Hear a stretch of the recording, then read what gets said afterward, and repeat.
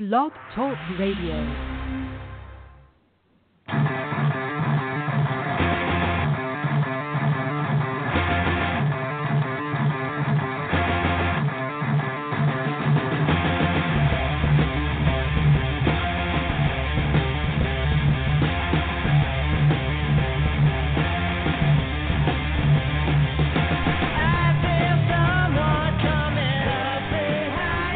Hi, this is Greta Christina, and you are listening to Keith and Mike on Being Humanist. Well then, welcome to the show. You're listening to Being Humanist, and broadcasting live from the wonderful confines of my home and Keith's apartment here in central Indiana, and the crazy days of a weird spring starting up. Anyway, I'm Mike. And I'm Keith. There you go. You're listening to Being Humanist. So I have to tell you, this is live show number 4, and Keith and I are now doing the show in separate locations, obviously. And I think one of the problems that I'm wondering about, Keith, have you noticed that my audio cuts in and out occasionally? I've noticed it when I've went back and listened to the shows. I may have noticed it during the shows too, but so far it's fine. Okay, well, the reason I bring it up is because there were a few times listening to the show intro song, I felt like it was cutting in and out, and when Greta Christina's little audio bit, and I have a feeling that my internet connection may be kind of just a little rough, so makes me want to kind of reconsider whether or not this live show thing works, or if I need to up the ante and pay for faster internet service or something. I don't know. I guess that's something I'll have to figure out. But anyway, welcome to the show.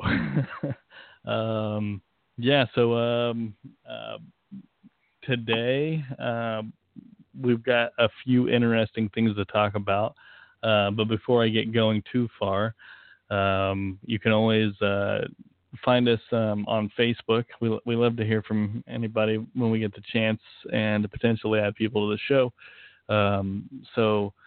Find us on Facebook at facebook.com/beinghumanist.podcast, and Twitter at beinghumanistpc. You can also send us emails, beinghumanist.podcast@gmail.com. And, as we're doing a live show, you could also call in if you want to. We have a guest call-in number. It's 646-668-8748. I kind of wish that it was a cool number like 666 or something sometimes, but hey, I'll take what I can get. Right. So, how you doing? How you doing, Keith? Oh, I'm doing well. Just surviving the stresses of higher education, one day at a time. I'm almost ready, almost to the point where I can take a little break and probably be a little bit more available and have my, head in the game for these shows. I think I've been bullshitting my way pretty well so far, but my preparedness is a little bit less during the semester, so sorry about that, guys. I suppose it happens. I think the important thing is we're doing the show. We're having a little bit of fun doing it. So today I wouldn't say that there's specifically a lot on the agenda, but where we spend an enormous amount of time at the university I work at, you go to school, we lost 3 people in the span of 2 days, actually, and I thought it would be a good chance for us to talk about how atheists, humanists deal with grief and death, I suppose, when rough things happen in life and you got to figure out how to get around it. And you don't think prayer works anymore. So yeah, where I work, we actually lost a couple students, a couple freshmen actually, and we also lost a faculty member who passed in his sleep. And I know that a lot of people there are struggling with it. We even had the local news station come to campus the other day and talk to some students who were friends with those who died in a car accident. And yeah, it's just kind of one of those rough things that you got to work through. So in that odd, well, yeah, I don't know how to move forward with this, Keith. How have you dealt with such issues? Well, I can tell you how I've personally dealt with issues of loss. I don't really think when we talk about how do, I guess, just to use a term, atheists deal with loss, I doubt there's really a sweeping method that all atheists use to deal with loss. I know that I had a little bit of trouble at first dealing with grief because I did come from a religious background, and back when I would have something horrible happen to me, whether I was all in or not, I would in my darkest times still turn to prayer, and it would have some sort of effect, a positive effect on my mental state. And we all know what a placebo effect is, and of course that's what I attribute it to. There are some who obviously would attribute it to an actual spiritual connection of some sort. But what I learned I had to do in using I suppose I could use my divorce as an example. It's not like I said, like we discussed, yesterday. It's not the same thing as death, but it is in essence a loss of sorts. It's very difficult. I don't know if there's any merit to this saying, but I don't know if you ever heard the old saying that divorce is one of the hardest things you can deal with alongside of death. But at first I didn't know what to do, because this was the first blow that I had been dealt in my life since coming out as an atheist, and since basically renouncing all things spiritual. It was tough at first. I didn't know what to do, but eventually I found myself kind of just trying to focus. I started by trying to focus on the things that are positive in my life. Focus on those that I still had around me that I loved. I focused on even the good memories that I had in my marriage. And I never want to forget those. I don't want to throw those away and cheapen those because of, just because it went sour a little bit in the end, so it's still good to relish the good memories. At the same time, I took grief as an opportunity for me to continue finding a purpose in my life. And I'm not saying I use that purpose as a distraction, but I use that purpose as an inspiration for me to move away from one chapter of my life and into the next. And for me, that purpose is learning more about the physical world, just being in awe of everything around me. But that's not going to work for everyone. So that's why it's such a tricky topic, I think, when you talk about how humanist, atheists, secularists, non-religious, whatever you want to call us, deal with loss. I don't know. Do you have anything to add to that? Well, obviously, I haven't had to deal with that situation. I know that had to be tough. I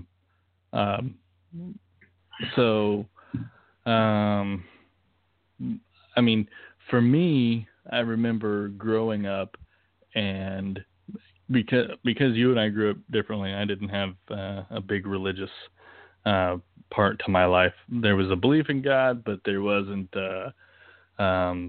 we didn't go to church often. I mean, I went to church for summer Bible camps or vacation Bible camps and stuff like that on the occasion. I think just because my mom figured out she could get us out of the house that way. So, like, I remember when my grandfather passed away. I was in 5th grade, and I think everybody knew it was coming. It wasn't a sudden thing. But I remember afterward, I don't know that I really prayed a lot for it, but I remember Mom telling me that somehow I could talk to him, like he'd be watching over us, kind of a deal. And I remember it being really weird and awkward trying to have a conversation with somebody that didn't talk back. And I mean, I suppose it's really no different than trying to have a conversation with God, to be honest. Sure. But I don't know. I mean, I think, that one was a little rough on me because not long before he passed, months before, he showed up unexpectedly to my grandmother's house. They were split up at the time, but I had a lot of friends in the area, and I was hanging out with my friends, and he came unexpectedly to take us. He wanted to see if we wanted to go hang out with him for the weekend, and my 2 younger brothers decided to go, and I decided not to. And that was the last opportunity I had to see him not sick, at least. And I remember regretting that a lot. But I think more than anything, I think time just kind of let that go. I mean, it was rough not having a grandpa, or one of my grandpas, but I don't know. That was just that particular kind of situation. That's the time. That's a really important aspect of overcoming grief, I would say, for most people, at least, like the passage of time. But of course, during that passage of time, you want to be constructive about it, if you know what I mean. But I just wanted to interject that. I'm not trying to interrupt you there. Oh, it's okay. I think I needed an interruption because I didn't know. I didn't know exactly where to go after that. I mean, I've had multiple deaths in my family since then. My grandmother died unexpectedly in a car accident, and nobody was expecting. I mean, yeah, it was after work kind of a deal. She was leaving work and got hit, and I think the things that I've had most trouble with were a great uncle passed away that I was pretty close with. And I remember at that point in time when he passed, I was already in the atheist realm, agnostic, because I really didn't know what to call myself. But I remember struggling with it pretty bad. And I think more than anything, I just talked with people as much as I possibly could. It was still rough, but I think aside from death, I've had a lot of issues with just grief in general. It's like, Keith, forgive me. I feel like I could talk forever on this stuff. So if you have something to say before I keep going, stop me. No worries. I'm listening. I think a lot of the times on ramblings on the show, so feel free to take your turn. Well, my mother actually is dealing with her own. She was diagnosed with cancer about a year ago, I'd say, and it was lung cancer. They found stuff in her lungs, and they went in and removed it. She went through chemo afterward, and that's been pretty trying. For me, I have the element of at this point where it's like, yeah, when it's time, it's time. That's just it. but with my mom, there's kind of a mixed feelings going on because I've had a harder relationship with her over the last decade, I'd say. And while she is my mother, she did raise me. I have a lot of really happy, positive memories prior to my teens. When my teens did hit, she started having issues with bipolar disorder and multiple other things. So she was always kind of in and out of the hospital. And at the time, it was really rough, but we just kind of moved on with it. And I think I probably, I don't even know that I really talked to a whole lot of people about it. I think I struggled with the fact that things were weird and I didn't have a normal family, I guess. Maybe that's the way I want to put it. I remember times where she wanted me to hide medicine from her, like pills. I didn't really know what they were, but she was afraid that if she took them, she'd kill herself, kind of a deal. So I always had these things happening in the background, but I didn't really have anybody to talk to about it. So it just kind of sat in there. God, maybe I'm using you as my therapist, Keith. No, that's okay. I'm here to listen. And how did that make you feel, Mike? No, just. Well, I mean, to be honest, it was just I have actually developed a lot of really tough negative feelings actually to my mom, and it's been something I've been trying to deal with for the last couple of years. It's just gotten really rough because there's moments where she just she craves attention, and she uses illness or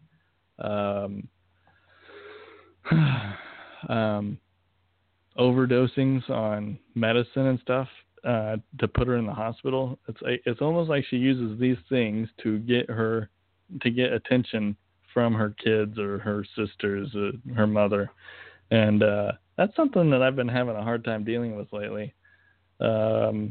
And now that she's gone through the cancer, she's feeling better. We're kind of happy. It's in remission. The problem we're dealing with now is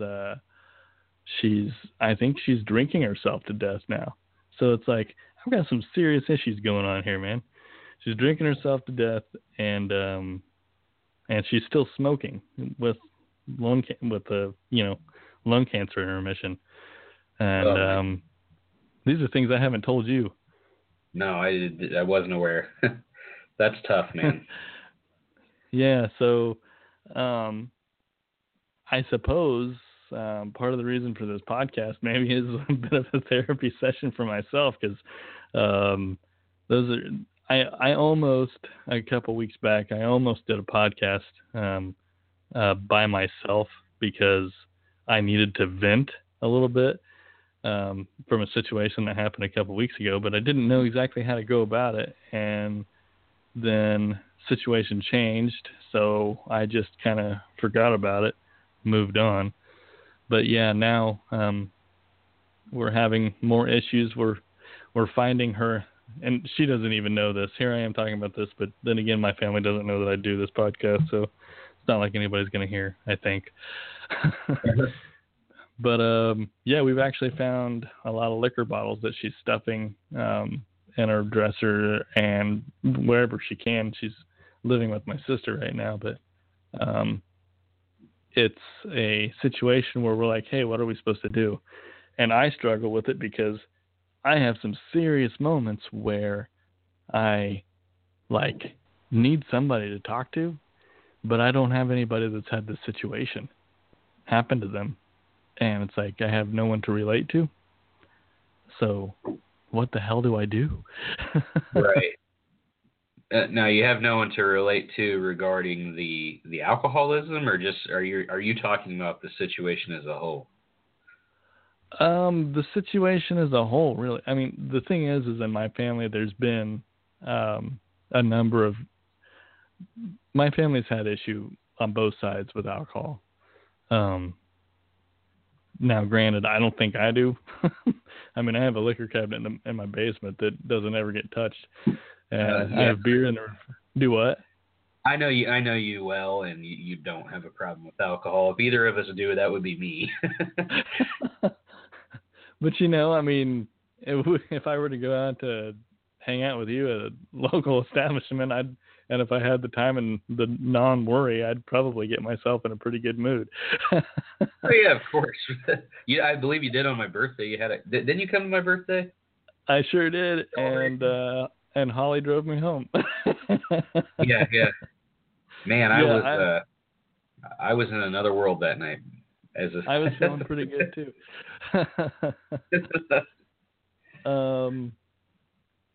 Yeah, so those are the kinds of things that are going on, I guess, with me right now. And I did. I've linked an article from 2013 from Salon that talks about different groups that atheists can turn to in times of trouble. Now I've got the Beatles, a Beatles song stuck in my head. But yeah, I mean, I don't know. Do you have anything else to add to that before I go into the Salon thing? No, I mean, there was that thing that I was discussing with you. Possibly, it was kind of a last minute attempt at a play out. I didn't realize you already had one, but I've always thought it was a pretty cool little passage in reference to death. I can probably wait, but I wouldn't mind reading that. I just think I'm sure a lot of people have heard it, but I think it's worth reading when discussing this topic, because I've always thought it was pretty powerful. And what is it? I'm sorry. It's a passage from a guy. What the heck is the guy's name? Aaron Freeman, where he's discussing why you want a physicist to speak at your funeral. Oh, interesting. Yeah. Can you elaborate on it without? I mean, obviously we can't play the clip because we didn't upload it beforehand. But is it something you can elaborate on? Oh well, yeah. I've got the text in front of me here. It's a few short paragraphs. I mean, I can read it. Yeah, why not? Okay. Well, this was spoken by Aaron Freeman. You want a physicist to speak at your funeral. You want the physicist to talk to your grieving family about the conservation of energy, so they will understand that your energy has not died. You want the physicist to remind your sobbing mother about the first law of thermodynamics, that no energy gets created in the universe and none is destroyed. You want your mother to know that all your energy, every vibration, every BTU of heat, every wave of every particle that was her beloved child remains with her in this world. You want the physicist to tell your weeping father that amid energies of the cosmos, you gave as good as you got. At one point, you'd hope that the physicist would step down from the pulpit and walk to your broken-hearted spouse there in the pew and tell him that all the photons that ever bounced off your face, all the particles whose paths were interrupted by your smile, by the touch of your hair, hundreds of trillions of particles have raced off like children, their ways forever changed by you. And as your widow rocks in the arms of a loving family, may the physicist let her know that all the photons that bounced from you were gathered in the particle detectors that are her eyes, that these photons created within her constellations of electromagnetically charged neurons whose energy will go on forever. And the physicist will remind the congregation of how much all our energy is given off as heat. There may be a few fanning themselves with their programs as he says it. And he will tell you that the warmth that flowed through you in life is still here, still part of all that we are, even as we who mourn continue the heat of our own lives. And you'll want the physicist to explain to those who loved you that they need not have faith. Indeed, they should not have faith. Let them know that they can measure that that they can measure, that scientists have measured precisely the conservation of energy and found it accurate, verifiable, and consistent across space and time. You can hope your family will examine the evidence and satisfy themselves that the science is sound and that they'll be comforted to know that your energy is still around. According to the law of conservation of energy, not a bit of you is gone. You're just less orderly. I think that's pretty cool. That's beautiful, man. That's really excellent. I've always liked that. I mean, that really kind of plays into, Sagan, we're made of star stuff. When it's over, it goes black, but we're kind of just recycled. We're there. Everybody's still there somewhere. It's that's all right with me. Yeah, me too. So we actually do have a play out at the end of the show that kind of plays off of this idea and celebrating life. I can tell you, like, as a humanist, knowing that this is what we got, there's the element of doing everything with your life while you have it and enjoying it to the fullest. I think we both feel that way. And taking advantage of things like, if you don't like your job, find something different. Why waste time doing something you don't enjoy? Figure out a way to enjoy your life, kind of a deal. The professor that passed away was near 60. I know that the guy probably led a great life. I didn't know him very well, but I'd see him in the hallway occasionally. The two students, I knew of the girl, but I know that at 18 and 19, that's not a very long life, and it's pretty sad. And it sounds like they had a really good time while they were here, and I hope they did. I really just hope that everybody kind of figures out a way to move on.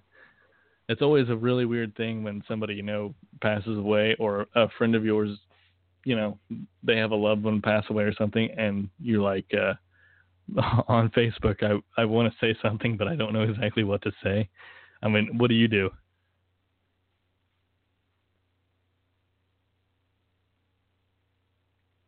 Keith, did I lose you? Oh, no. I'm sorry. I didn't realize I started speaking and I didn't realize I had my microphone muted. Oh, okay. Sorry so what about do you that. do on the Facebook situation? When it comes to consoling someone? Yeah. I tend to I tend to have a hard time finding things to say sometimes, and it's not because I'm cold.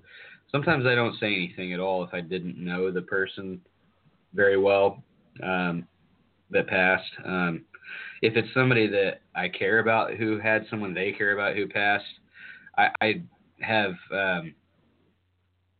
basically had just expressed my regret for their loss, and if they would want to speak further with me about it, I would, as I did with my own situations, I would probably suggest to them to, try not to, even though it's unavoidable that you're going to grieve over this person, just remember the positive aspects of knowing that person. If you are broken up by them being gone, that it's obviously someone who meant something to you. So there must be lots of great memories you have with that person. I guess that doesn't necessarily follow, because there are bad relationships between parents and children, and the children are probably still broken up when their parents die. But you know what I'm getting at here. Like, just try to focus on the best parts of your relationship with that person, and appreciate the mark they left on your life, and maybe try to find a way to honor them in any way you can. It's hard to it's always hard for me. Even when I was considered myself semi-religious, it was difficult for me to find the words when speaking to someone who had just lost someone they cared about. I don't know about you, but it's always been a challenge for me. Oh, yeah. I mean, I can understand that.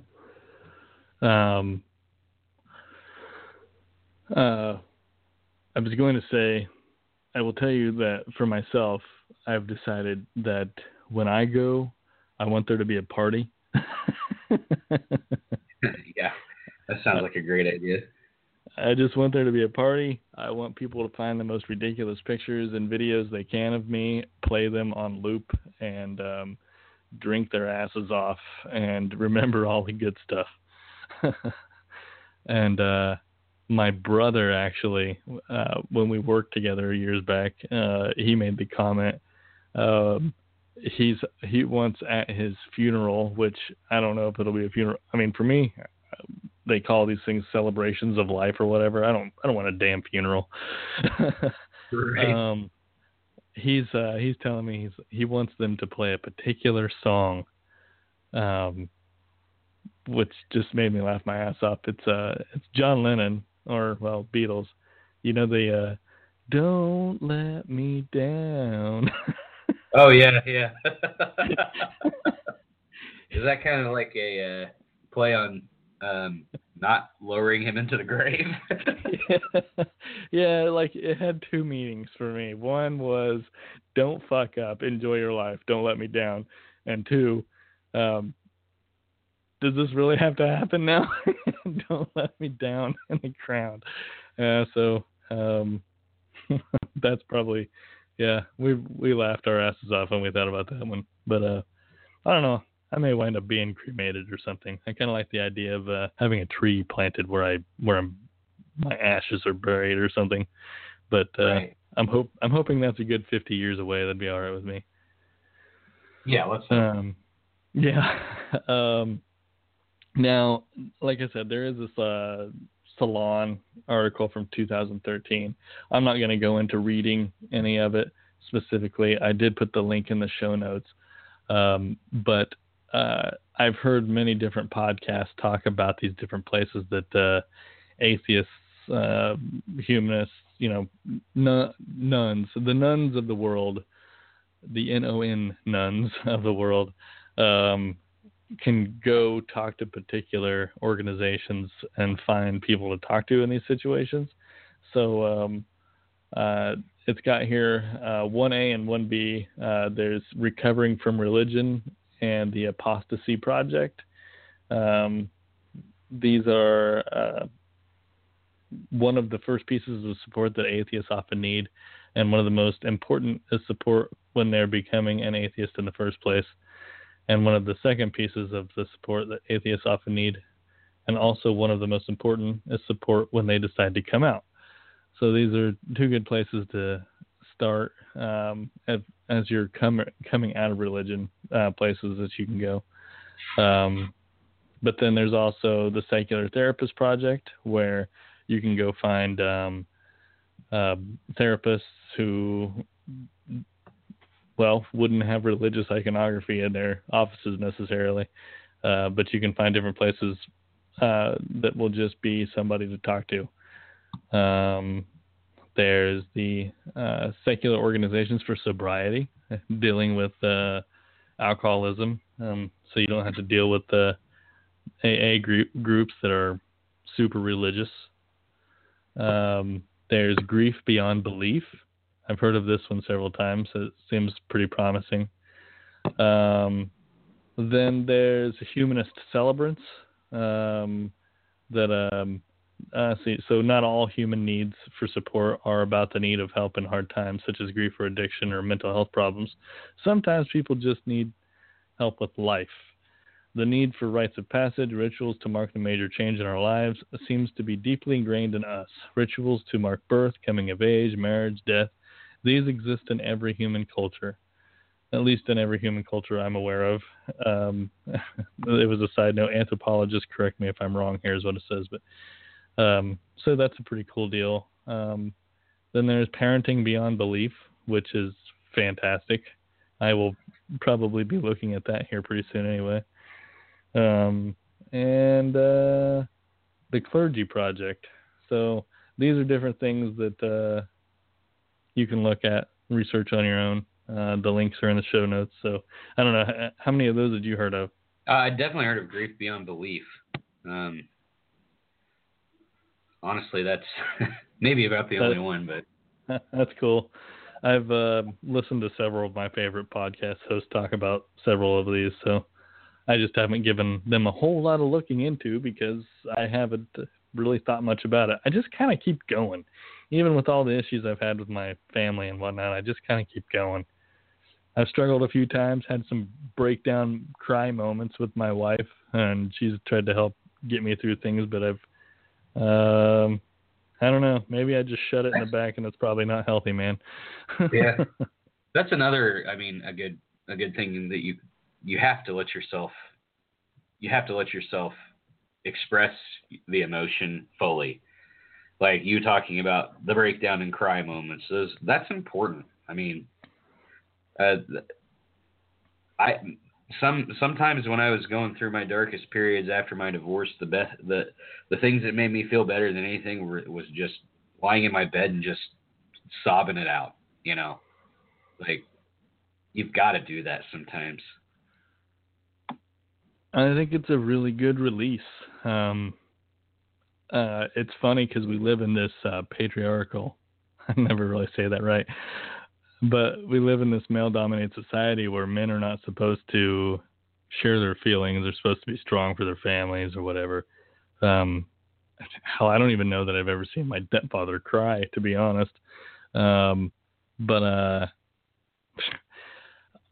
I will tell you, since the birth of my daughter, I have become an overly sensitive male, and I tend to cry at the most ridiculous things, man. So yeah, I'm not afraid of it. I'd do it. I don't care. There's nothing wrong with that. I think it's a good thing.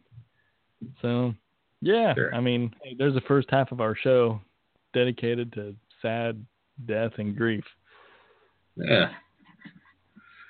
I suppose we could Right. move on to some cool science stuff. Yeah, I mean, it's pretty cool. It's not as cool as we would have hoped. It's still cool. Yeah, it's still cool, But man. what's that? It's still cool, man. I mean, the fact that we can see this stuff that we're about to talk about that's pretty cool. Yeah, oh yeah, the fact that we can actually detect exoplanets is something in itself. I think I actually touched on TRAPPIST-1 a couple weeks ago, maybe when you weren't on the show. Yeah, you did. You had Greg and was it Justin? Was Justin? Okay, I couldn't remember. I thought it was Justin, not the famous Justin Clark that he used to be on the show, who's now doing his own big cool podcast stuff now. But yeah, another friend of mine named Justin. Right, but no, we talked about, Mike and I have talked about TRAPPIST-1 several times just because it's a pretty cool story. I mean, we've got a solar system that's apparently, what was it, something like 7 Earth-like, or at least Earth-size, not necessarily Earth-like planets all in a row. Yeah. Basically orbiting around it, but it was these planets were good candidates for Earth-like planets that could possibly sustain life.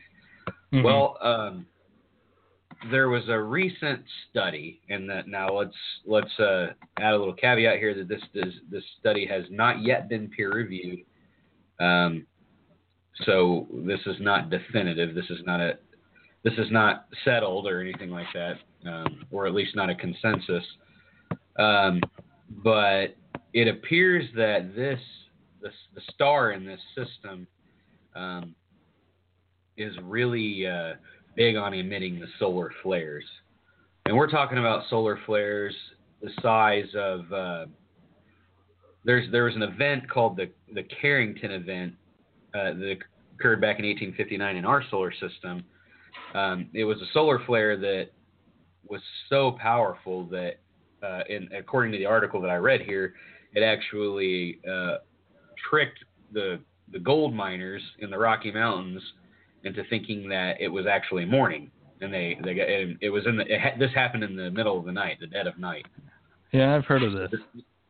So, and also to add, this solar flare was so large that if it were to occur today, it would completely wipe out all of our satellite systems.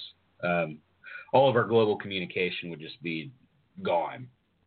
So that's big. Well, that being said, the only to stop the reason that we survived a solar flare like that is because of our magnetic field. Mm-hmm. So what's happening in this TRAPPIST-1 star system is something similar, but they're seeing these planets are enduring solar flares.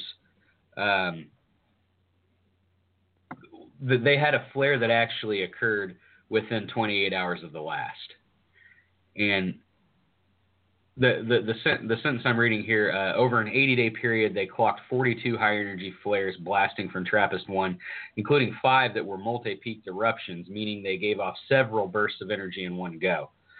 So these solar flares are actually more powerful than the one that we experienced here on Earth in 1859 with the Carrington event. And so they're so powerful that if they're the way they measure our magnetosphere here on Earth is, I'm not even sure how to pronounce this unit, but it's Gauss, I think. Apparently the Earth's magnetosphere measures at about 0.5 Gauss. So what they're saying is to survive the solar flares that these TRAPPIST system planets are experiencing, they would need magnetospheres of tens to hundreds of Gauss. So holy shit. Basically, so if there were anything alive on these planets before these solar flares started occurring, they're probably not now. Now, again, these notions are completely based on measuring, I believe it's luminosity. Analyzing luminosity patterns using photometric data. So this study has to be reviewed, and it has to be, of course, for it to become any kind of a consensus, like, okay, this is what's occurring. It's going to have to be repeated over and over and confirmed with the same results. But it's not a very encouraging development when it comes to TRAPPIST-1 right now. So it's looking like our first big, oh my God, we might have found something, is probably yet another, shit, it's nothing. But you know what? It's a big universe, so let's keep searching. Yeah. Now, I don't remember specifically because it's been a few episodes back, but I did go to an observatory open house a couple weeks back, or about a month ago, and there's another one that I might go to this weekend if I get a chance. But I learned from our local theoretical physicist that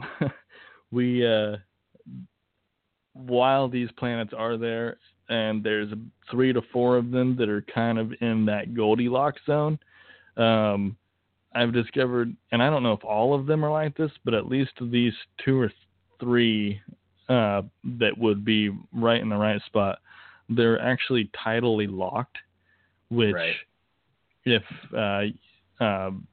listeners don't know what we're talking about, we have on Earth what we call the dark side of the moon that nobody ever sees. We always see, the side of the moon that has, the face, the man on the moon.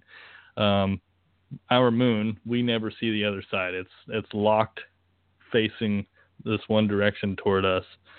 That's exactly what happens with what happened with these planets. they're tidally locked, so they don't spin. They just rotate around the Earth or their sun.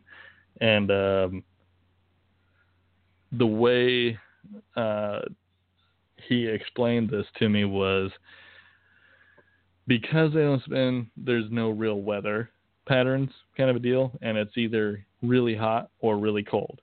So best chance that you would have even had, minus these crazy solar flare issues, with living on any of these planets was probably right at the edge where the dark meets the light, because you're going to have that cold versus hot, and if there's any atmosphere whatsoever on these planets, that would be where the weather would occur, kind of a deal, and you have most chance for water to form along the entire circumference of this shadow meeting light section of the planet. So it'd be probably really intense weather anyway, and you'd have to stay at this very narrow path, and you'd only have this strip that you could travel on, kind of a deal, which in itself is kind of interesting. It'd be really neat to find out what that kind of a condition would be like if there was an atmosphere to keep anything in. But I don't know. I thought that was really pretty neat, to be honest. The fact that we even know that that's a possibility is just mind-blowing to me anyway. Oh, yeah. It's very cool. But, yeah, so, like I said, we keep searching. We might find something one of these days. We may not find it in our lifetime, but I just feel that eventually humankind is going to find other life somewhere, or at least potential life somewhere else. That's my hope. I can't say for certain, but I trust the scientific method, and I think we'll get there one of these days. Me too, man. It's still really cool that we can even that we can see these things from so far away. So, but, right. Hey, there's our science part of the show. And to more entertainment areas, I should say. Are you a Netflix watcher, Keith?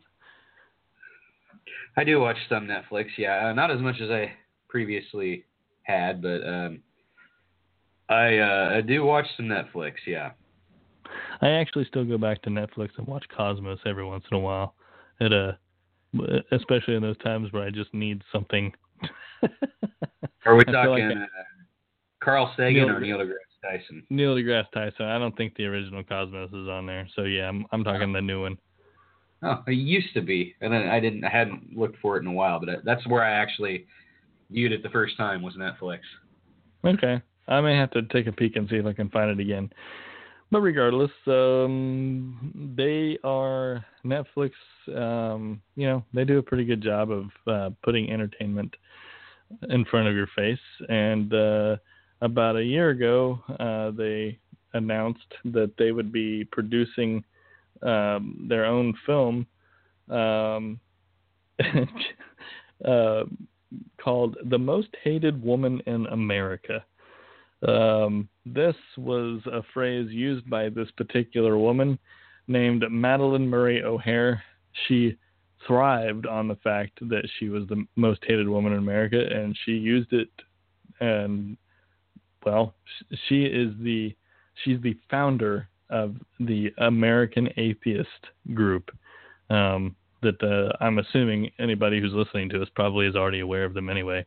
Currently, David Silverman is their president. But so I found out about this show about a couple weeks ago, and then I just realized it was actually on Netflix and that I could watch it. So I watched it last night. How much did you know about her in the first place? Did you know much about her at all? Well, I'm definitely familiar with her in terms of her being a voice for separation of church and state, but I haven't I haven't studied Madalyn Murray O'Hair too much. She did a lot of really positive things. She watching the movie, I assume most of it is true. It's based on a true story. But like, I remember the movie kind of takes you into, it starts off with her in a situation. It's like the end of her days kind of a deal. And as it goes along, it goes back in time to where things started. And you see how things continued through her life. So one of those first big pivotal moments for her was walking into her son's school and hearing the teacher doing the Lord's Prayer. So she actually, like, according to the movie, walks into the classroom and demands that the teacher stop immediately because it's a separation of church-state issue. And she made a comment at one point. It's like, you don't even know who all is in this class and whether or not you're offending them, kind of a deal. And she's like, do we have any Jews in the room? And like one person raises their hand, and she makes the point. It's like, see, this person doesn't even agree with what you're saying anyway, kind of. And the conversation goes back and forth. It's kind of heated between her and the teacher. And the teacher says, well, fine. If you don't like it so much, then why don't you sue us? And that's what started it all. So she actually decided to sue the school, and that's what I think it went all the way to the Supreme Court, if I'm not mistaken. And that's what, basically said, hey, teachers cannot lead prayer in school. So, and in the movie, it also does stress. It's like she makes the comment. It's like, that doesn't mean that people can't pray in school. It just means teachers can't lead it. Employees of any public education institute are not allowed to lead prayer with students. So right. You keep things neutral that way. But I mean, if right. students want to pray, she's like, I don't care if people pray in school. They can pray all they want. They just can't be led by the employees. So that's right. where that kind of all started. And that's funny. I think that's kind of like the general attitude from those of us who are non-religious. Like, I seriously could care less. I couldn't care less if a kid prays in school. Like, pray all day. Pray through every class if you want. Like, it's not the point. Like, the public schools are shared by the public. So when it comes to such sensitive matters as religion, obviously we're not going to want people who are employed by those public schools to be, going up there and saying, well, this is a superior religion. So we're going to use this religion's prayer to start our day off. Yeah. Who cares what the rest of you follow? Like, it's just that's a no-brainer in my opinion. I don't care if you're religious or not. I think it's a no-brainer. Yeah, I agree. And so did she. The problem for her, though, her family life was very troubled. She did have 2 kids. Her parents, I think, she had at least 2 kids. Past that, I'm not sure. Her father was a very religious man, and her mother just kind of wanted to be with her, whether she was or wasn't religious. It just seemed like she just kept with her no matter what, kind of a deal. But her oldest son stuck by her side for the longest time. He was an atheist with her in the beginning, and as he got older, he marries a woman, and they have a child. And the problem with this whole situation, she's the most hated woman in America. She received death threats constantly. And in one particular situation, she was on a radio show, and as she's leaving the studio, somebody dressed as Jesus passes her as there's a bunch of people picketing, and he turns around and says, "Madeline, Jesus loves you." And she responds with something I can't remember, and then he pulls a gun and shoots at her. He didn't hit anybody. They took him down, but then she winds up in a hospital. for nerve damage, I guess is what she said. I don't know that she wasn't faking it. I think she had a tendency to blow things out of proportion. She was very dramatic about things. So these things happen, but as she's building American Atheist and she's winning these legal battles and stuff, people start sending her money. And she starts getting a lot of money. And it's a lot of these rich, dying old men who are atheists who are happy to see that this is happening, that she's winning these battles. So they're just sending like $10,000 checks and stuff like this. It's insane the amount of money that she's getting. They had to keep track of it, but it sounds like not all of it was kept track of. So it sounds like she was putting money away on offshore accounts. And so she was pocketing some of these donations. Yeah. And her reasoning for this, it was creative accounting, I think is what she called it in the movie. But it was, the amount of death threats and grief that she suffered through while this was all going on, she felt like she deserved it. So, like, her close family knew, but that's about it. And so I mentioned that her son was with her for a while, but then he got tired of all the death threats and stuff like that and the risk to his family and situations. He left and became, I think, a born-again Christian afterward, and I think he still is to this day. And, what winds up happening is I don't know if I'm spoiling the whole movie, but I would recommend watching it just because it's just an interesting way to look at somebody who started a very positive, powerful thing for atheists. But the whole story behind her is that one of her sons and her granddaughter were kidnapped and held for ransom, basically. They were supposed to get money to the people who kidnapped them. And, she just disappears. Nobody knows where they are. And for the longest time, nobody could find them. But they were actually murdered by somebody that they knew they had the money, kind of a deal. And it's just interesting to see somebody who did so many positive things for a group who had so many struggles within her own family and had such a strange demise. Wow. So that's very troubled woman. I think I'm going to have to watch that. That sounds very interesting. But okay, during what time frame did all of this happen? Was it in the 80s, the 70s? Well, the legal battles all started in the early 60s.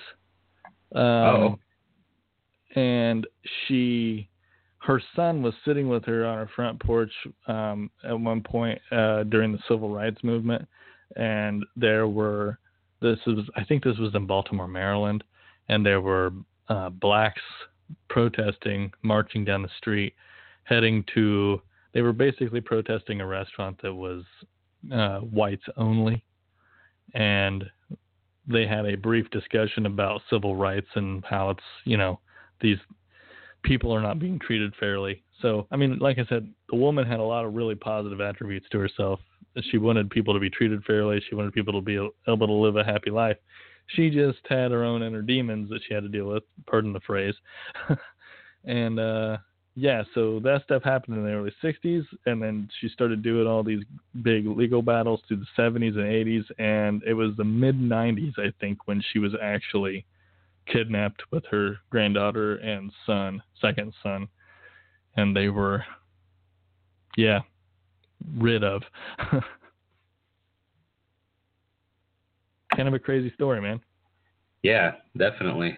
I'm definitely gonna have to check that out. The reason I asked what time frame it was it's crazy. When I was in elementary school, we actually had a woman come in from outside of the school, and she would actually give Bible lessons. She would have like a little chart up front, and she would have like little felt figures of like biblical characters, and she would actually, give us a Bible lesson. It was just something that she'd come in like once a week, and eventually some parents at the school they were actually Catholic, Catholic parents who believed in separation of church and state actually did something about it, and the woman was told she couldn't come back. And I remember my parents just being like beside themselves that like, oh, how could they let her leave? Like this is horrible. And at the time I didn't care. I was 10 years old. But like it's kind of funny thinking back on that, and like how did my school get away with that? And this was in the 80s. This was in the 80s, maybe up into the early 90s, but mostly in the 80s. I don't know. Did they do anything like that at your elementary school? Not that I really recall. I mean, I remember that there were special groups like the Christians, the Athletes Association or something like that. I can't remember. There were always like groups that would prop up that people would get together and pray. But I was an outsider, I guess, so I was never really a part of those things. Right. But those things are. Oh, sorry. I was just gonna say those things are like that's different. Like that's a student group. Right. You can't really do anything about that. Yeah. See, I don't remember anything. The biggest thing I remember is we would do the whole before we ate lunch. There would be a God is great, God is good. Let us thank Him for this food. Like we did that little prayer before we ate every time. I think we did that up through 5th grade. But right.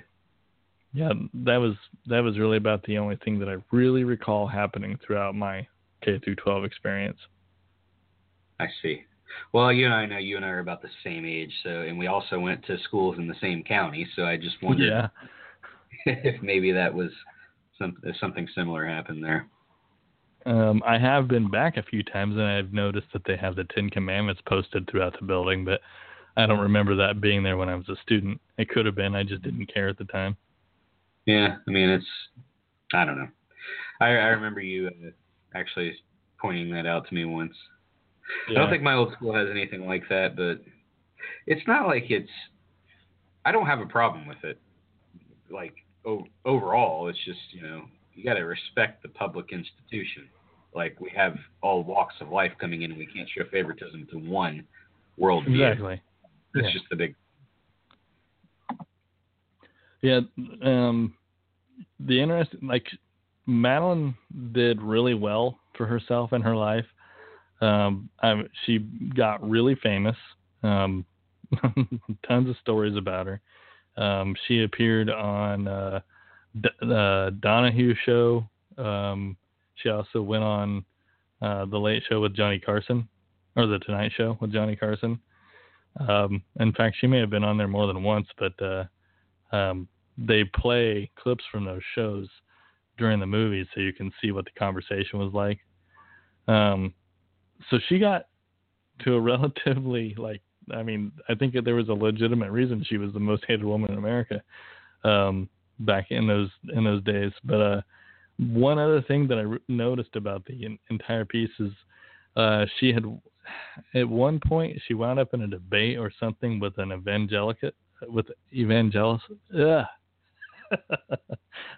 I'm thinking ventriloquist for some reason, but with this preacher, and it pulled in, like, it was getting, I think it might have been on Donahue that they were debating with each other, but the preacher, like, according to the story, leans over to her and it says, if we were to do this and go on tour and, debate with each other all the time, we could probably make a lot of money. She, like, stops and stares at him like, are you nuts? Why would I do that for you? And then he's like, I'm just saying, we could make some money. And then it goes on to show that they actually worked together for a while doing debates on a tour across the country. And they just made money off of it. Huh. That's wow. I don't even know what to think about that. It's just one of those weird areas, I guess. it just seemed underhanded to the overall mission kind of a deal. But maybe I'm getting it through this perspective of a movie, and the people who actually made it, I don't know where they stand on things, but I mean, I guess it was what it was. Yeah. It's really interesting. So. Yeah. There you go, man. I guess there's a show. Yeah. It was fun. We talked a lot. Yeah, so hey, I got to point out. Go ahead. Now, this doesn't count as bringing it up, but we didn't talk about our current president one time. My goodness. That's interesting because I have to point that out. Let's keep it that way. I said, let's try to keep it that way. Okay. Because I got to tell you, when we were talking about Mr. Bannon earlier today, there was a part of me that wanted to make. Oh, I'll just forget about it. Yeah, shut up. This is all your fault, man. So anyway, this is a Trump-free show. I won't even put it in the notes, man. We didn't do this. But no, okay, so I did bring this up with you yesterday through a messenger, and I don't know if it's possible if we can do this or not next week. But obviously next weekend's Easter. Right. And well, you and I had an experience many moons ago where you told this fantastic Easter story. And and there's a part of me that wants to recreate that on a live show, which means that I'd have to also get you drunk. But I'm like, is this possible? Well, I'm getting for that. Yeah. Well, basically what it's like, I'll give you the gist of it just to give you a little preview if we do this. It's just like the actual story that the Christian Easter holiday is based upon is it's a pretty somber story. It's like, it's very serious. So there's some brutality in this. But then like we sugarcoat this holiday by giving kids candy and pretending there's a little bunny who, I mean, it's just kind of like a horrible, it just, they don't go together. But we now know the origins of that Easter bunny and the candy and the egg and all that kind of thing, which we can talk about that too. Like the whole pagan elements in that, the whole Easter bunny thing. Absolutely, man. Yeah. That sounds like fun. We should do that. We should totally have an Easter show next week. Yeah. Okay. Let's see if we can pull this off. So you get your story together. Sorry, I have a little dog down here whining. I hope you can't hear that, but I can, but it'll be okay. We're almost done. So yeah, let's plan on an Easter show. You get your story together. We'll schedule it as soon as we know what day is going to work. And we'll let everybody know ahead of time. And I don't know, maybe we can get a guest to come on and help us talk about Easter. That would be fun. All right, cool. Sounds like a date. Yeah. All right, well, yeah, so thanks for listening. Thanks for hanging with us. The first half of the show was obviously a little bit on the somber side of things. But I think we have to talk about these grief and death issues and, how we as atheists get through them. I hope if anybody listened, they got something out of it. If you had any thoughts about it or any other topics on the show, feel free to email us, beinghumanist.podcast@gmail.com. Send us a message on facebook.com/beinghumanist.podcast. And send us a tweet at beinghumanistpc. Yeah, we'll do another live show. We'll give you the number you can call in. I'd love to hear some other awesome Easter stories from people.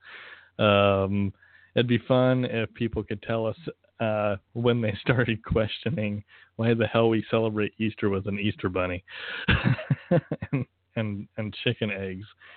It's like, how the hell do those two things come together with Jesus? Yeah, so I guess that's the show, man. Yeah, other than the fact that we got to play out.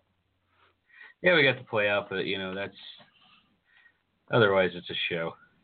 Yeah, we got this little play out. It's from the British Humanist Association, their YouTube page. I actually put the link on the notes. Hopefully we're not breaking any laws by doing this live. But it's Stephen Fry, and he's talking about the humanist celebrations throughout your lifetime. So it's pretty cool. I thought it fit really well with the first part of the show in a positive light. A good way to end the show. So I guess with all of that being said, I'm Mike.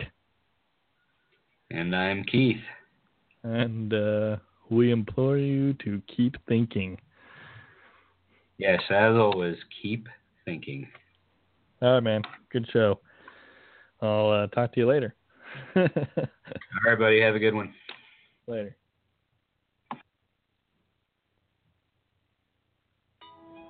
What is a humanist ceremony? Human beings have always marked the important events of life, like births and marriages, and commemorated people who have died. We do it still today, and for those of us with no religious beliefs, it's important that we can mark these occasions with honesty, warmth, and affection, using words and music that are appropriate. A humanist ceremony is a meaningful non-religious occasion created specifically for the people involved to be personally meaningful. It is conducted by a trained celebrant with the skills and experience required to bring significance to every ceremony and who works closely with families to create it. Humanist funerals bring people together to express and share sadness, but also to celebrate the life lived in a way that is simple and sincere. They are carefully written to ensure they are inclusive of all present. People often say afterwards how moving, sincere, and fitting they found the ceremony, and how much they appreciated its authenticity. A humanist wedding is a celebration of shared commitment based entirely on the unique aspects of the relationship of the couple. Couples have the freedom to write their own promises to each other. Humanist namings are reflections and acknowledgements of the joy, wonder, and responsibility of bringing a child into the world, which involve not just parents, but family and friends. They are chosen by parents who want the opportunity to celebrate, but also want their child to be able to decide for themselves as they get older what they do or don't believe about religion. In an age where more and more people live their lives without religion, humanist ceremonies offer a contemporary way of satisfying the timeless need to bring significance to life's big changes.